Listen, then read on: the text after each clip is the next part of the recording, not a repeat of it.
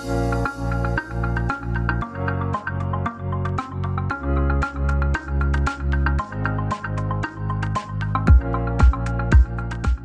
name is Shaheen Chaudhary, and welcome to the first episode of How I Lead Change, a podcast about executives leading successful human-centric changes in their organizations. Today on our show, I'm joined by Sarah Jasper, Chief People Officer at Coast Capital Savings, a member-owned federal credit union headquartered in Surrey, British Columbia. Thanks for joining us today, Sarah. Good morning, Shaheen. Thank you so much for having me. Sarah's going to talk about how she leads the people side of change at Coast Capital Savings. So let's dive right in with our first question. Sarah, tell us about what were things like before you were managing change? Okay, great. Would you like me to provide a little context about Coast Capital and the environment there? Is that helpful, do you think, just to sort of set the stage? Yeah, absolutely. Okay, fantastic. So Coast Capital, we have been around in one form or another for many years, 70 plus years. So we well established, really great people-centric culture, has always been very relationship-based organization. One of the things that really struck me, I came into Coast as our VP of talent and then now sit in the Chief People Officer role. But one thing that I noticed right away when I came into my role at Coast was that it was a incredible culture, real deep foundation around help and care for our members, and that it was really a culture, honestly, that was marked by a great deal of trust. So employees trusted one another, were really focused on members, and were really wanting to make sure that we were doing the right thing for our members. So it was a fantastic culture to come into, because it was so people centric and sort of always had that great history of it. Before things, we were managing change. I would say we had a well established training team. They were called CoastU at the time. They're now our organizational learning function. We also had a really excellent communications team. And so between the two functions, we definitely were supporting change at Coast through training and communications. And we also actually had, because our employees are so connected to our members, they were a really important part of us in the big change that has been introduced in the last couple of years, which has been to move to federal regulation, become a federal credit union. We knew our employees were going to be a critical part of that. So we had always also, sort of looking back, had done what we didn't call then, but we would call now stakeholder engagement, engaging our employees in the change. So we had some elements of what you'd consider change management or change enablement, as we call it here at Coast. What we didn't have, I think, is we'd been through a number of large-scale change efforts. Most particularly, when I came in, I talked to a lot of people about change because very early on, about 3 years ago, I was tasked with standing up a change management function. So I had a lot of conversations with employees about change, with leaders about change.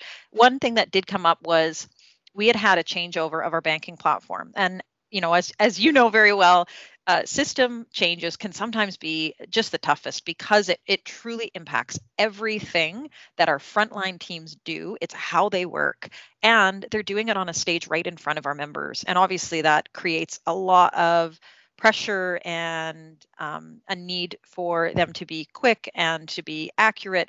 So that banking platform was still in the memories of people, even though it had happened probably 5 or 7 years previous to me coming on board. So when I talked about that change and said, what was it like? A lot of the things I got back was, we still felt like there was training and communications, but it was sort of just right before. We didn't really have the big understanding of why we were moving to this new platform. It didn't feel connected maybe to our members. It wasn't expressed as a member benefit. And so there was some elements where staff didn't feel that they had probably the awareness and as much communication around the big why. I think some of the other elements that we would now look back and say might not have been as well developed as they are today is that executive and leader sponsorship of the change. So probably in those days, we didn't do enough to set our leaders up for success in supporting the front lines of our teams for success. And that's understandable, not having a formal change management discipline or function in-house. So I think we had a lot of people doing absolutely fantastic work to support our teams, especially in the areas of training and communications. And we had engaged our teams in the change.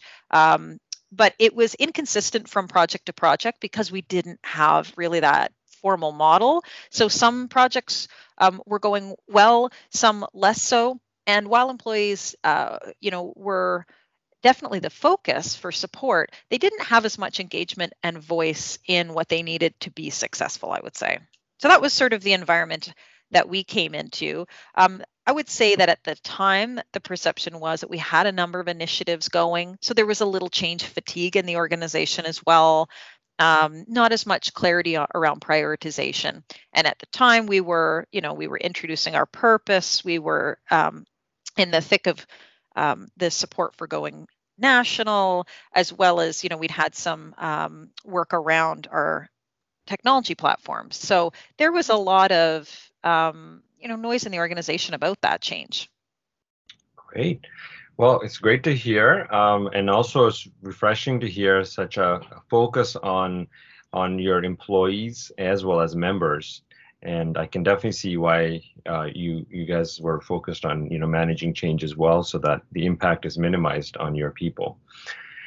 Tell me a little bit about how are things now, and what impact has change management had on your business? Well, I think the thing that hasn't changed is that employees feel that we are doing what we're doing around change because they feel cared about. I think having the function was a really important thing to communicate to our teams, that we wanted to make sure that we were enabling them through change, that it was important to us, and that we had thought about it, and that we were dedicating and investing resources towards it. So that was a big part. Even just having the function told our team, this is for and about our people. And it is about our people and helping them be successful so that they can continue to provide the incredible support advice that we provide to our members. So I think that part didn't change. I think the trust that we had always, really felt that was part of our culture was still there. And I think that improved because what we had said was we're going to put in place some formal things and formal ways of working that are going to support you. And I think when staff feel supported, that trust increases. And when trust increases, confidence increases. And really, confidence is, for me, one of the elements that is the toughest in change. It's not that we can't do it. It's that there's fear around change, and, it's a lack of confidence in some cases that we're going to be successful after the change, or that it will be as good or better after the change. So I think that part still there increased. I think the one thing that I would say was very marked was that we felt a greater clarity of purpose. So we have a very defined purpose. We're a purpose-led organization. And I think having the change enablement function allows us to continue to link this transformation that we're undergoing, which is extensive. And our people are incredible. They are managing through transformation on the technology front. We're going national. We are, deepening the relationships we have our members to support them in the ways that meet changing member expectations. And we're doing all of it while technology outside and the financial services environment outside of Coast is changing. So, we're asking people to keep pace with a ton of change. And I think that anybody can really accept anything if they understand why it's happening and they feel that there's empathy for them in that change. I think we're capable of amazing things, especially organizationally, when you've got that great foundation of culture. So I think being able to have the enablement function there to keep connecting any new change back to the overall purpose. Here's what we're here to do. And we may need to introduce new products that our members are asking for, or we may need to work with our members in a different way, or we may need to use different tools, or we may need to introduce new functions in our organizations, or we may need to introduce new capabilities that we haven't had before. But it's not 10 different initiatives. It's one initiative. It is to live into our purpose, which is to help our members achieve what's important in their life by supporting their financial well-being. So I think that clarity of purpose took it from feeling like a number of initiatives across Coast to really moving in one direction with a lot of different things that needed to happen, if that makes sense. And I think truly the impact on change enablement that I've also seen is that our leaders feel empowered. Our staff are certainly more empowered and they're more supported, but I think we've given leaders clarity on what it's like to lead and change and what's different about change from status quo. And highlighting to leaders that leadership looks different in times of transformation when pressure is there and when people are having roles change, which is very sensitive.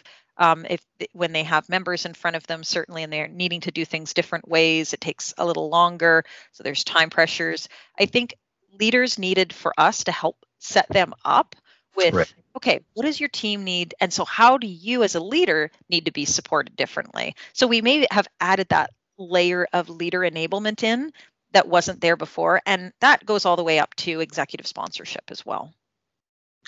Excellent. I'm so glad to hear things are going so well. Sarah, what one piece of advice would you give other executives on the importance of managing change? Yeah, thank you. I would say that having change professionals to come in and lend that credibility and lend a structure and a model is, for me, the thing that really coalesces the change enablement function for the organization as a real discipline that has real business results. So I think making sure that you're making that connection to business impact, I think we work for and through our people, but I think the impact is to the business, and it's on everything from successful adoption to the improved experience for our members. There's real hard impacts. And I think that we sometimes we intuitively understand that helping people through change is the right thing to do. We understand that it's how we live into our values and it's our culture. It's how we've always done things. But I think what we, don't always do as well is express that in terms of business impact, in terms of the time it takes to return to what we would call great performance. So if we introduce a new piece of technology, is how quickly is it adopted and how quickly do we get back to a level of performance that we wanted either before or exceeds where we were before. And I think those proof points help to continue to build support for change enablement. The second piece that I would say is approaching change. I think it needs to start as a function and as a discipline for an organization. But I think where you want it to end up is a way of working. And so I really think of that model as teaching people to fish, not having a bigger and bigger group of fisher people in your organization. So, right. Modern organizations are dealing with so much change that you could literally hire infinite numbers of change people and it wouldn't address the amount of change that is going on. So you're going to lose, I think, if you continue to only expand your change enablement or change management function or the investment in it. I think you really need to look at it as we do this. It's a way of working for us. And we enable our leaders by telling them how to lead and change. We create communities of practice and we share the knowledge very openly and very freely within the organization. So train people who aren't change people in change and change broadly and widely so that people understand and they're equipped with it. And nobody sees the value better than when they've actually done it themselves. And I really believe in that bottom-up, transparent, employee-led change. So often in change, we are terrified that people won't understand it or will be fearful of it. Mm-hmm. But what decreases fear is in engaging them and being transparent and sharing information about the change so that they can decide to adopt the change. So that would be my advice, would be to formalize it. And then once it's formalized and you have a model that works for your organization, because no two are the same, then spread it through your organization as quickly as possible and sort of evangelize change leadership and embracing change as part of how your organization does things. Great. Thank you, Sarah, for your sharing your great insights. And yeah, that's great. I really enjoy listening to this conversation and your experience and your advice for your peers. Oh, well, thank you very much. It's been, what we've seen, and I would say this is the proof point for us, is that we have been in a state of transformation for a number of years now. And we've seen, I look at turnover and engagement as measures of health, and ours have stayed stable and strong, and engagement has even increased through that transformation. So I really do attribute that to the efforts of our change enablement team and of the leaders who have embraced this new discipline and function with really with a lot of energy. So it's something I'm very passionate about, because I do believe that it is one of these absolute goods. You support your people, and then ultimately it's a win for your members or your customers and your business as well. So thanks for the opportunity to talk about it. Excellent. Well, that's all for today's episode of How I Lead Change. Thanks for listening, and thank you very much, Sarah, for joining us today. Join us again next month, and make sure you subscribe to the podcast so you'll never miss an episode. Now, go out there and be successful at change.